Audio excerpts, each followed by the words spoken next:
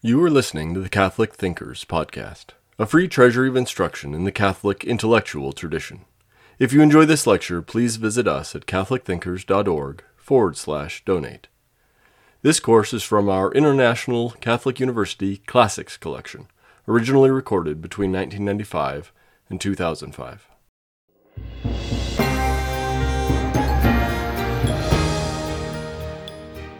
In the previous lectures, we have focused on the teaching of the Church Fathers, their thought with regard to the Trinitarian beliefs of our Catholic faith, the saving work of Christ, theological anthropology, the Fathers' teaching on the sacraments, on the Church.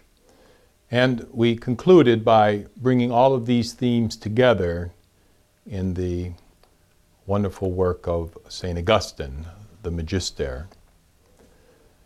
One of the hopes that I would have for this series of lectures and for the course that many of you are partaking in is that you not only grow in familiarity with the teachings of the Church Fathers, but, as I mentioned in the introductory lecture, to become conscious or more conscious of who these Church Fathers are within the rich doctrine of the communion of saints.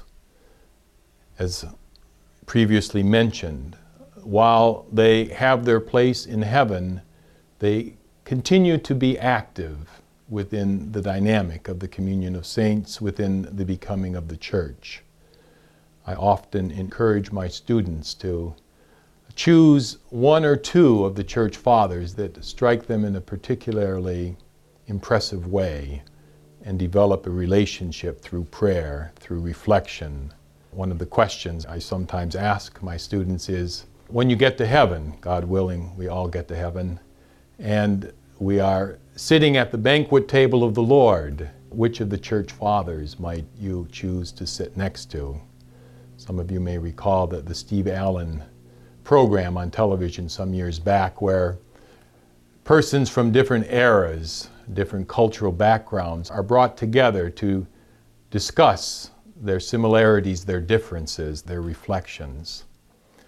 And so to develop a living relationship with these structural persons of our Catholic faith and our Catholic belief is a unique opportunity.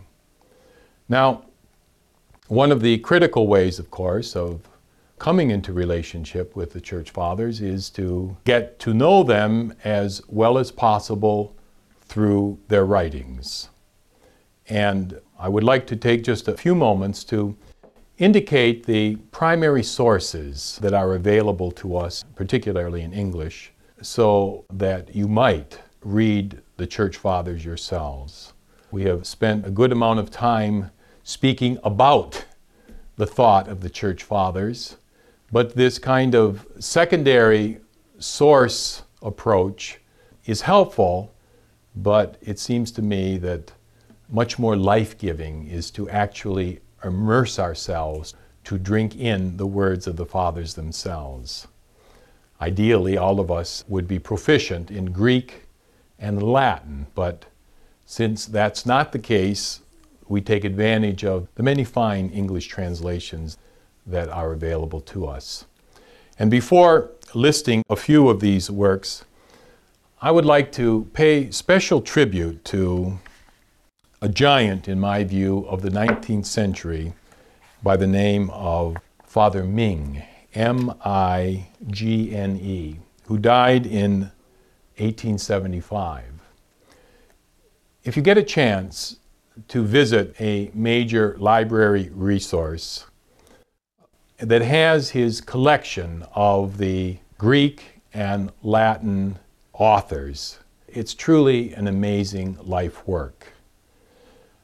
Father Ming compiled the greatest and most important collection of ancient writers, which is called in Latin Patrologiae Cursus Completus. And then there are the Latin Fathers and the Greek Fathers. What's so amazing about the work of this man is that he has collected almost all of the extant known texts from both the Greek and Latin world. And his Latin patrology contains 217 volumes, and these are thick volumes. I encourage my students sometime to go, and since they are in Latin, most can't read them, but even to handle them, that he put together 217 volumes, which go all the way back to the first extant Latin writings and conclude with Pope Innocent III, who died in 1216. And he has likewise a complementary set of Greek texts as well. And it's just an enormous life work.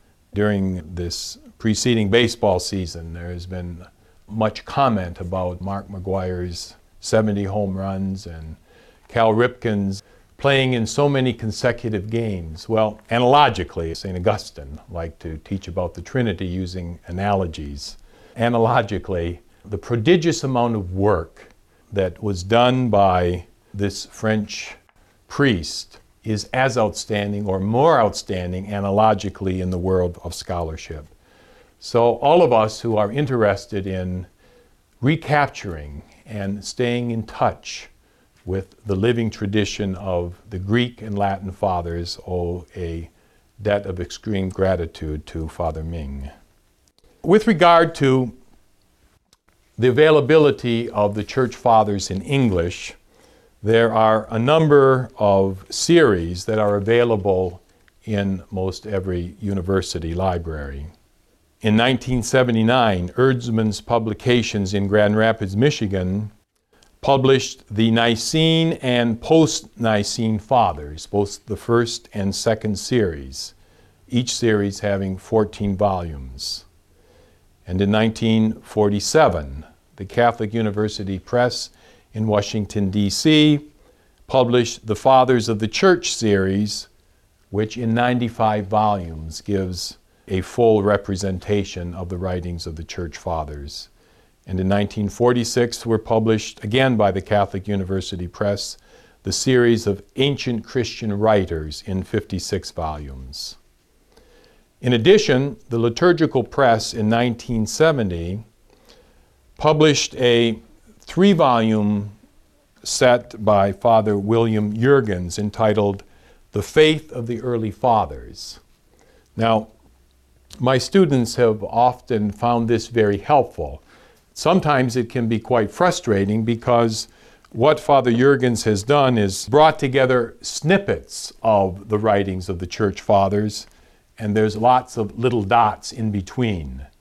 But to get a first taste of the writings of the Fathers, this series, The Fathers of the Church in 3 volumes, is a wonderful help because it brings together in 3 small volumes the highlights of each Church Father. So you can get an introductory sense, an introductory flavor, and then at the same time with the series of the Nicene and Post-Nicene Fathers, or the Ancient Christian Writers, or the Fathers of the Church, you can go and read the complete works of a particular Father who may interest you.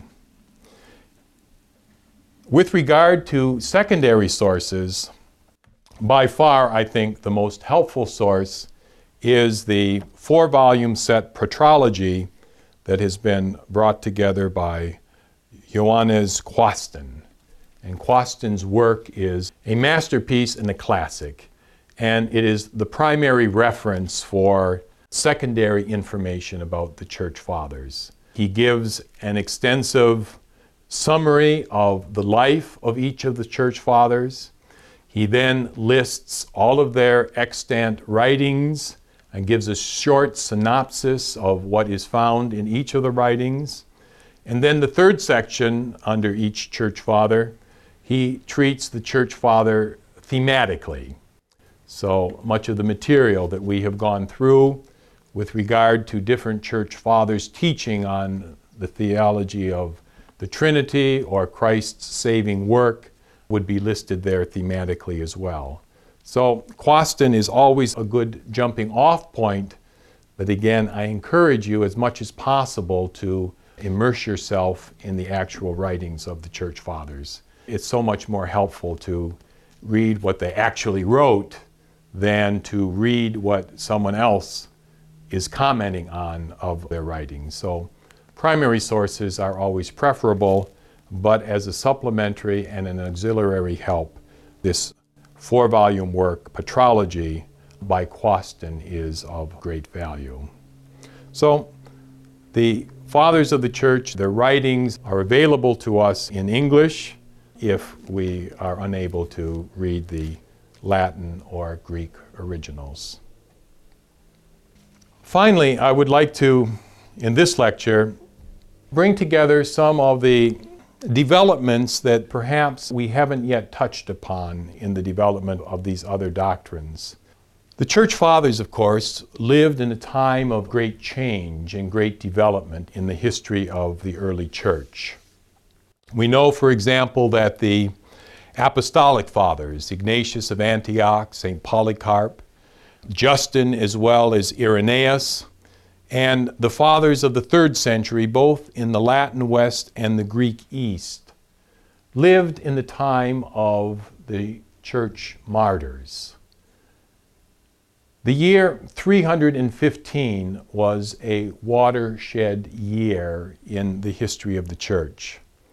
Before 315, while the persecutions of the church were sometimes sporadic and not universal throughout the Greek East and the Roman West, nevertheless, to become a Christian meant to be vulnerable to martyrdom, to arrest, to losing one's job, one's position. And so, as might be expected, the early Christian churches remained rather small, that they were not large dioceses or archdioceses as we would know of them today. And so, for example, St. Ignatius, writing to the various churches in his letters, would encourage them to gather for the Sunday liturgy at the same time.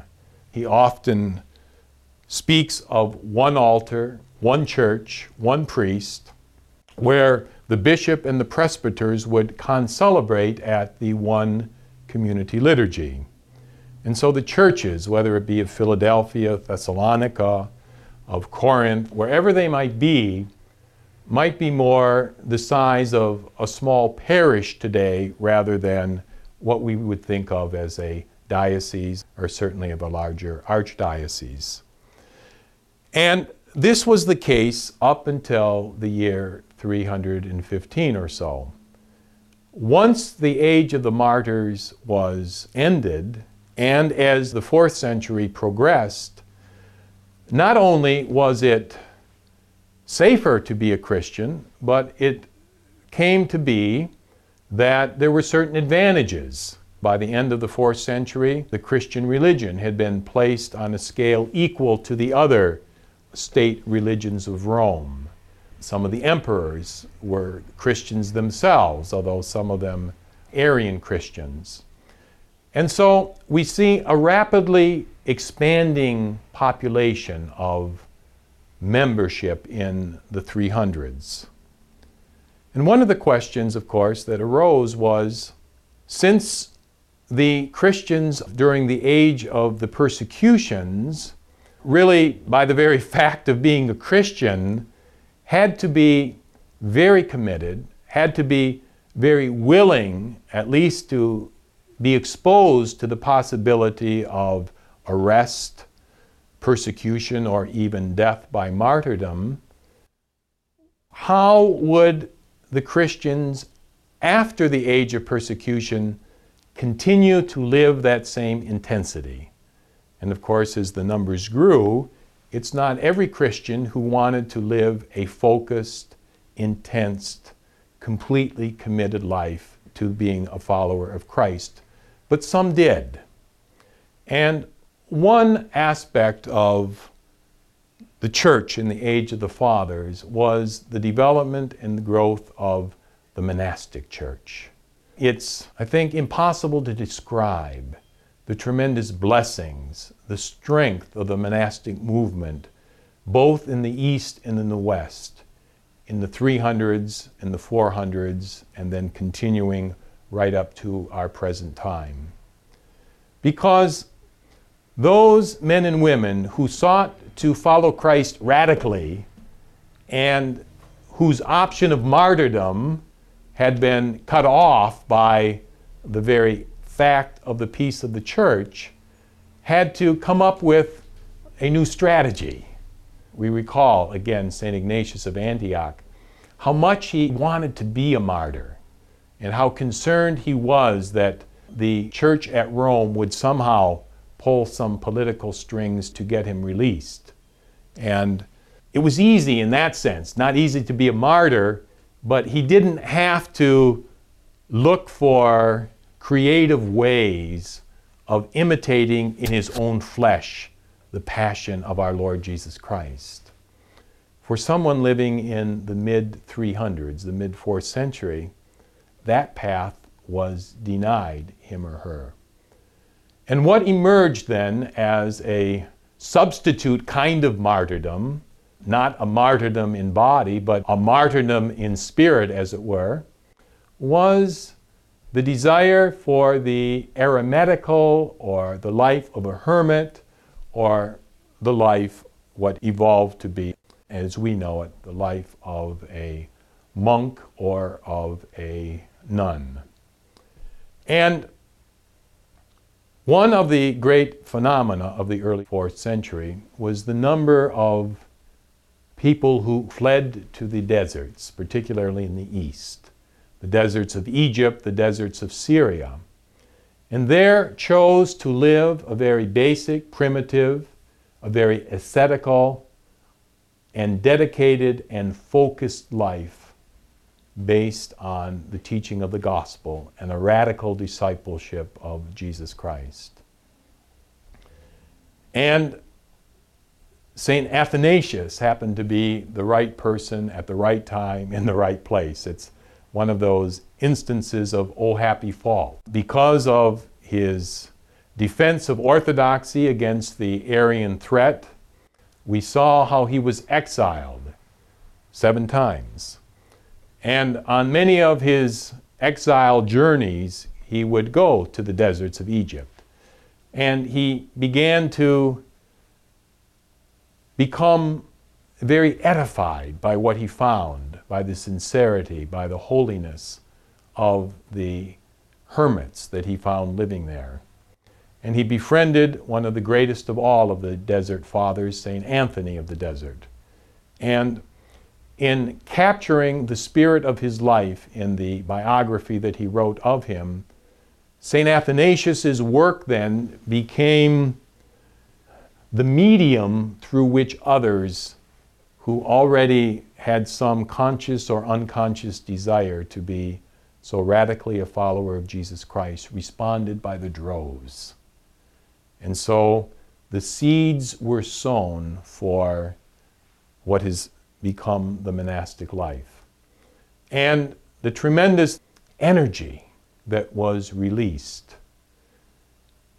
after the initial experiences, and with so many living in the desert, like so many other movements that come into being, there came quickly a point when it was realized that some organizational structure would have to be brought to bear in order to give form and shape and keep the practices of the Desert Fathers within the spirit and the mind of the Church.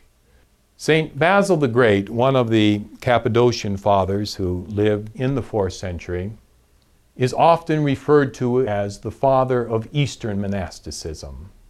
He was very much of a contemplative by nature. He himself longed to live the tranquil and prayerful life of a monk, and yet, because of the needs of the church, like St. Augustine, like so many others, he was called into the active apostolate, and indeed only for a very short time did he have the privilege of living his beloved monastic life.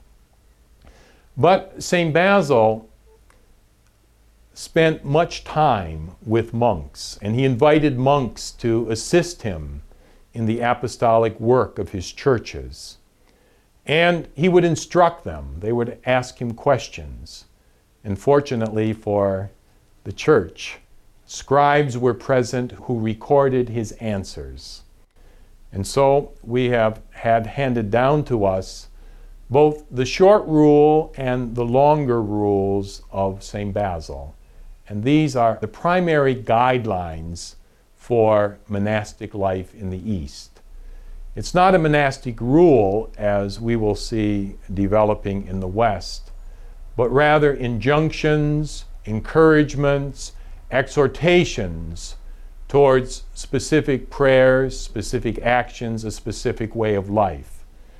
Not in the systematic, orderly way of the rule of St. Benedict, but rather in response to real organic questions that were being asked by the monks of his own time. And the rules, both the longer rule and the shorter rule of St. Basil, continue to have a great impact on the monastic life of the Eastern Church. One of the side benefits, in addition to the holiness of life, to the graces bestowed upon the Church through the prayers of the monastics, also in the East, in the Byzantine liturgy, there's a great monastic influence on the development of the Eastern Divine Liturgy. As you may know, and as you will see as you get more deeply into the life and the thought and the teachings of the Fathers, quite different liturgical traditions arose in the different churches of both East and West. And there's quite marked differences between how Christians celebrate the Holy Eucharist in the East and in the West. And in the East, over the centuries, as Constantinople became the dominant, the Rome of the East, its liturgical influence then was felt in the other Eastern churches, as was the influence of the Roman liturgy felt in the other churches of the West. And in the Orthodox Divine Liturgy, which has grown out of the practice of Constantinople, the monastic influence is great. Monastics by nature are professional prayers. We in the Western Rite often marvel at the length of the Eastern Divine Liturgy, and prayer after prayer after prayer, and it reflects partly the fact that the monks, who have been such an integral and such an invaluable part of the growth of the Church in the East, have placed their stamp as professional prayers on the Eastern Divine Liturgy. And there was a wonderful union between the monastic dimension of the liturgy with the court ceremonial of the liturgy, because the other strong influence, of course, in Constantinople was the seat of the Roman Emperor.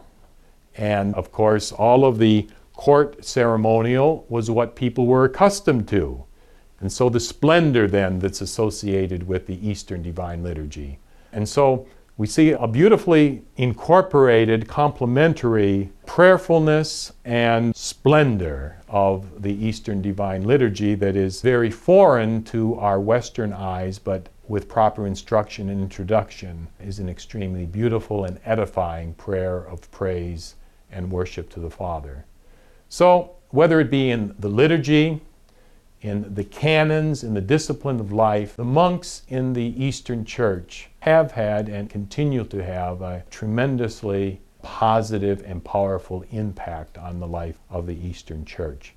Perhaps even more so than in the West. The number of monks that have blessed and graced the Eastern churches has been tremendous and remains tremendous even until this day.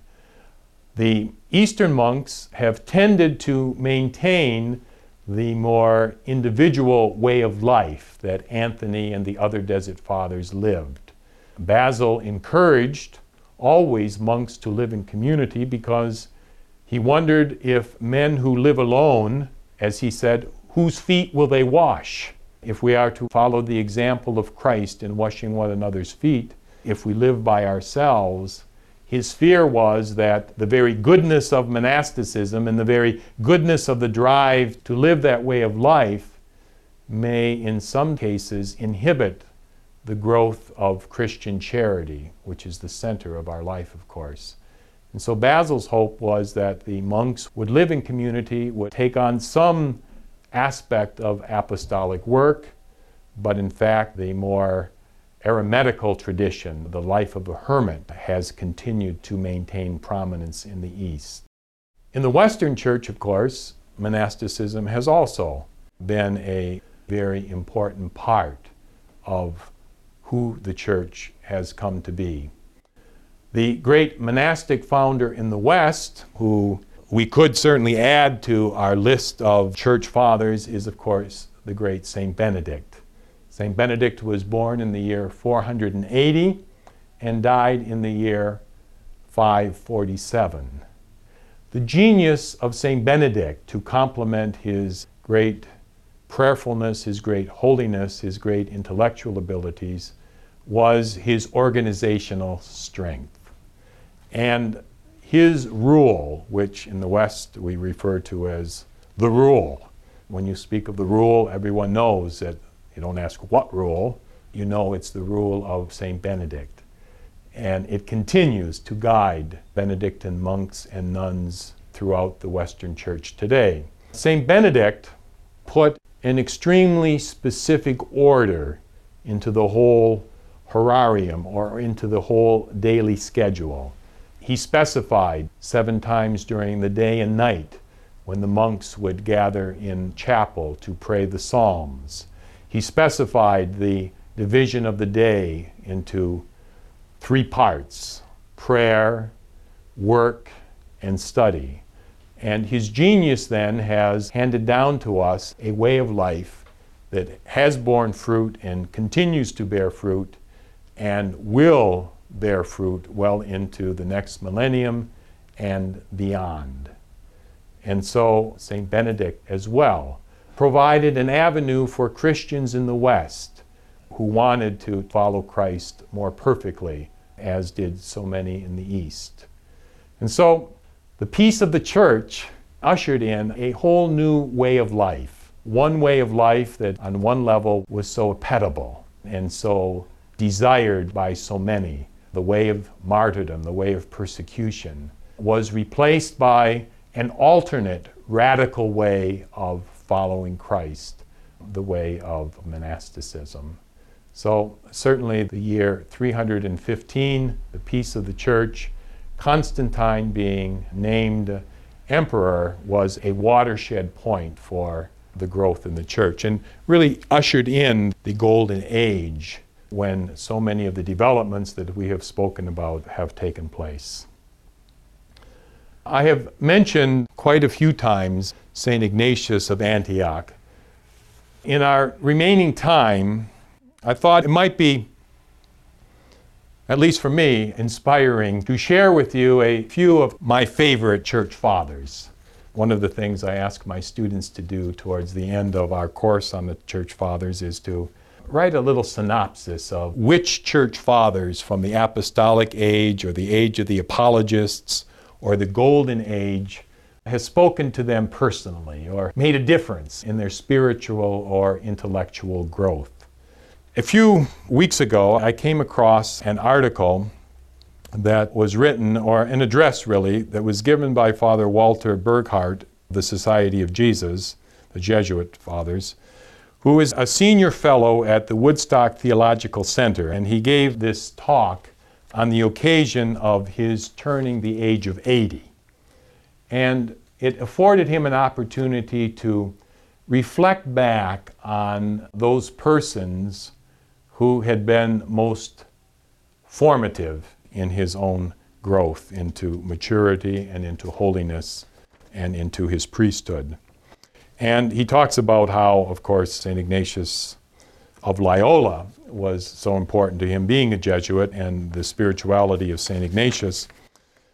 But then he talks about how, as a young student, in his theological studies, he was introduced to the Church Fathers, and how that has radically marked his academic and priestly ministry ever since. And he talks about the powerful encounter with the Church Fathers, but particularly with St. Ignatius of Antioch. And I think his words are so inspirational that I would like to share them with you. And he says this, on the occasion of his encountering the letters of St. Ignatius of Antioch. He notes that the letters were shaped about the year 110 by the third bishop of Antioch, as he was hustled in chains from Syria to Rome to be clawed by the wild beasts in the Colosseum. The letters have been termed the most beautiful pearls of ancient Christian literature. The most beautiful pearls of ancient Christian literature. What gripped Ignatius was a passionate love for his crucified Lord. A love so overpowering that it breaks through grammar, language is inadequate, ideas tumble headlong upon one another. I was captured especially by his plea to the Christians of Rome. He longs to see them, but he is afraid of their love. Their influence with civil authority may save him, and this he does not want. And so he begs them, quote, "Do not show me unseasonable kindness. Suffer me to be the food of wild beasts, which are the means of my making my way to God. God's wheat I am, and by the teeth of wild beasts I am to be ground, that I may prove Christ's pure bread. Then only shall I be a genuine disciple of Jesus Christ, when the world will not even see my body. Once I have suffered, I shall become a freedman of Jesus Christ, and united with him, I shall rise a free man. Just now I learn, being in chains, to desire nothing." And how St. Ignatius echoes the words of St. Paul in his letter to the Galatians. Life for me is Christ. I know that it's better to be with Christ than to continue life in this body. And then St. Paul talks about, yet I want to serve you as well. So I want both. And so we can see that same kind of passion and desire to be one with Christ, to be identified in body with the crucified Christ through the words of St. Ignatius. So he has inspired then this great priest, Father Burckhardt, and I'm sure has inspired countless others in their journey of faith into the church and through the church towards the Most Holy Trinity. So certainly St. Ignatius of Antioch is one who is kind of a perennial favorite for persons who fall in love with the Church Fathers. There's one or two others that are kind of favorites of mine that I would like to mention. We, of course, don't have the luxury of the time of going through each one of these pillars of Christian thought and Christian faith. One whose name here is quite a remarkable and interesting person is Origen. And notice he's one of the early Greek fathers. He lived in the 3rd century, so this was still the time of the martyrs. In fact, Origen's father was a martyr. And as a young lad, it is said that when his father was arrested, Origen wanted to join his father and to become a martyr together with his father. Now, it is said, and as the Italians say, if it didn't happen exactly this way, it's a shame. But it's said that he was only saved from martyrdom by the intervention of his mother, who hid his trousers. And When the soldiers came to arrest his father, embarrassment overcame the desire for martyrdom, and in fact he stayed hidden because he didn't have trousers to put on, and then went on to a grand and illustrious ministry as a priest and as a writer. Origen, however, turned out to be a controversial figure, somewhat in his own life, but much more after he died. He ran into canonical and ecclesiastical difficulties in his life because, being from Alexandria, he should have received permission from his own ordinary to be ordained as a deacon and then as a priest. But in fact, there were some difficulties in relationship with his own bishop, and his bishop refused to ordain him to the diaconate and to the priesthood, and so he then was ordained by a bishop in a diocese in the Holy Land. Well, when word got back to his ordinary was not pleased, and in fact Origen had to leave his beloved Alexandria. And he had developed, remember, Clement was the one who really formed what we might call the first focused Christian school of theology. Clement was a philosopher, a man of great learning. He was the one who developed a proper and orthodox understanding of a Christian gnosis, in opposition, of course, to all of the heretical ideas of gnosis as part of the Gnostic heresies. So Clement started this theological or catechetical school in Alexandria, and Origen developed it into its maturity, and it became an outstanding institution of Christian learning. When he was banished from the diocese, then he had to start over, and so again he started a new school in Palestine.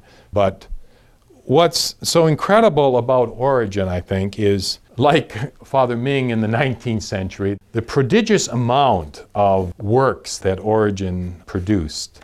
Just like to note in this work, Handbook of Patrology by Patrick Hamill, when he writes about Origen and the number of works that he in fact wrote. He says this: Origen was the most extensive writer of all the early fathers, about 2,000 titles being listed by Eusebius. Eusebius was a church historian of the patristic age. And Eusebius lists 2,000 works by this man Origen. We live in a time of computers and word processors and Xerox machines and technology to assist us, but could any one of us fathom writing 2,000 works, and especially to sit down and write them by hand on the parchment of the day? I mean, the incredible capacity for work, for intellectualization of this man.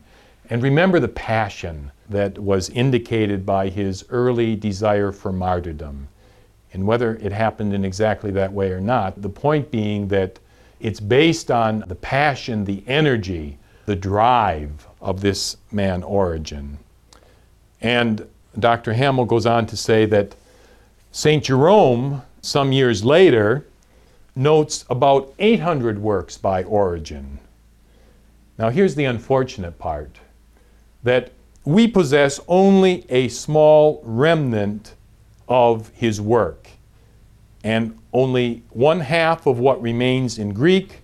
The remainder is in Latin versions, that is, translations that were done by Jerome or others. Now, what happened? How did we go from 2,000 to 800? How did we lose 1,200 works? And then today, having not even the 800, but only a small remnant of the 800. Well, Origen was condemned as a heretic, believe it or not, 3 times. But 3 times not in his lifetime, but after he had died. And there was a controversy that ensued on his writings and that kept flaring up every once in a while. And each time, then some were determined to paint Origen and his writings in a suspicious light. And every time that happened, then of course, there was less interest in the scribes recopying his works. And it was, I think, one of the great tragedies of loss for our Christian tradition. St. Jerome, the great biblical exegete of the late 4th and early 5th century, praises Origen for his exegetical work. And just as we've mentioned that St. Augustine stood on the shoulders of St. Ambrose and St. Hilary and St. Athanasius and many of the other fathers, the Western fathers, but also the Greek fathers. Likewise, St. Jerome, the great biblical scholar, stands on the shoulders of Origen, and indeed a tremendous gift to the church. Origen is not considered a saint. You remember that one of the 4 criteria for the approbation of the title Father is orthodoxy of doctrine. Over the centuries, Origen has been maligned. There's a great movement afoot during this 20th century to revisit the question. With the advantages of the modern scholarly methodologies that we have, what we're beginning now to see is that what was condemned as Origenism may not have been part of what Origen actually taught. Or if there were hints or signs of veering off the true path of orthodoxy, it was in such a way as not to merit the severe condemnation that he received after his death. Most of the church fathers at some point or other veered off in some way. We've talked about the difference of opinions with regard to the mortality or immortality of the soul, for example. I sometimes use the analogy of Henry Ford that to criticize Origen or to criticize any one of the church fathers for not getting everything exactly right all of the time would be the equivalent of criticizing Henry Ford because the Model A or the Model T doesn't have cruise control. Remember, these men were trailblazers, they were founders, they were explorers. And while absolutely committed to the foundational doctrines of the church, our belief in the Trinity, our belief in Christ and in his redemptive act, nevertheless, there was much of the deposit of faith that was still being developed during these centuries. So, one of my campaigns is to encourage the restoration of the good name of Origen.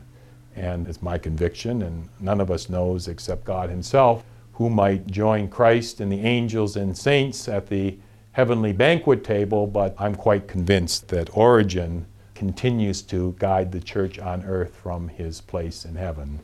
So, he's kind of one of my favorites. The other I would just like to comment on very briefly as we approach the end of this series of lectures is that of St. Jerome.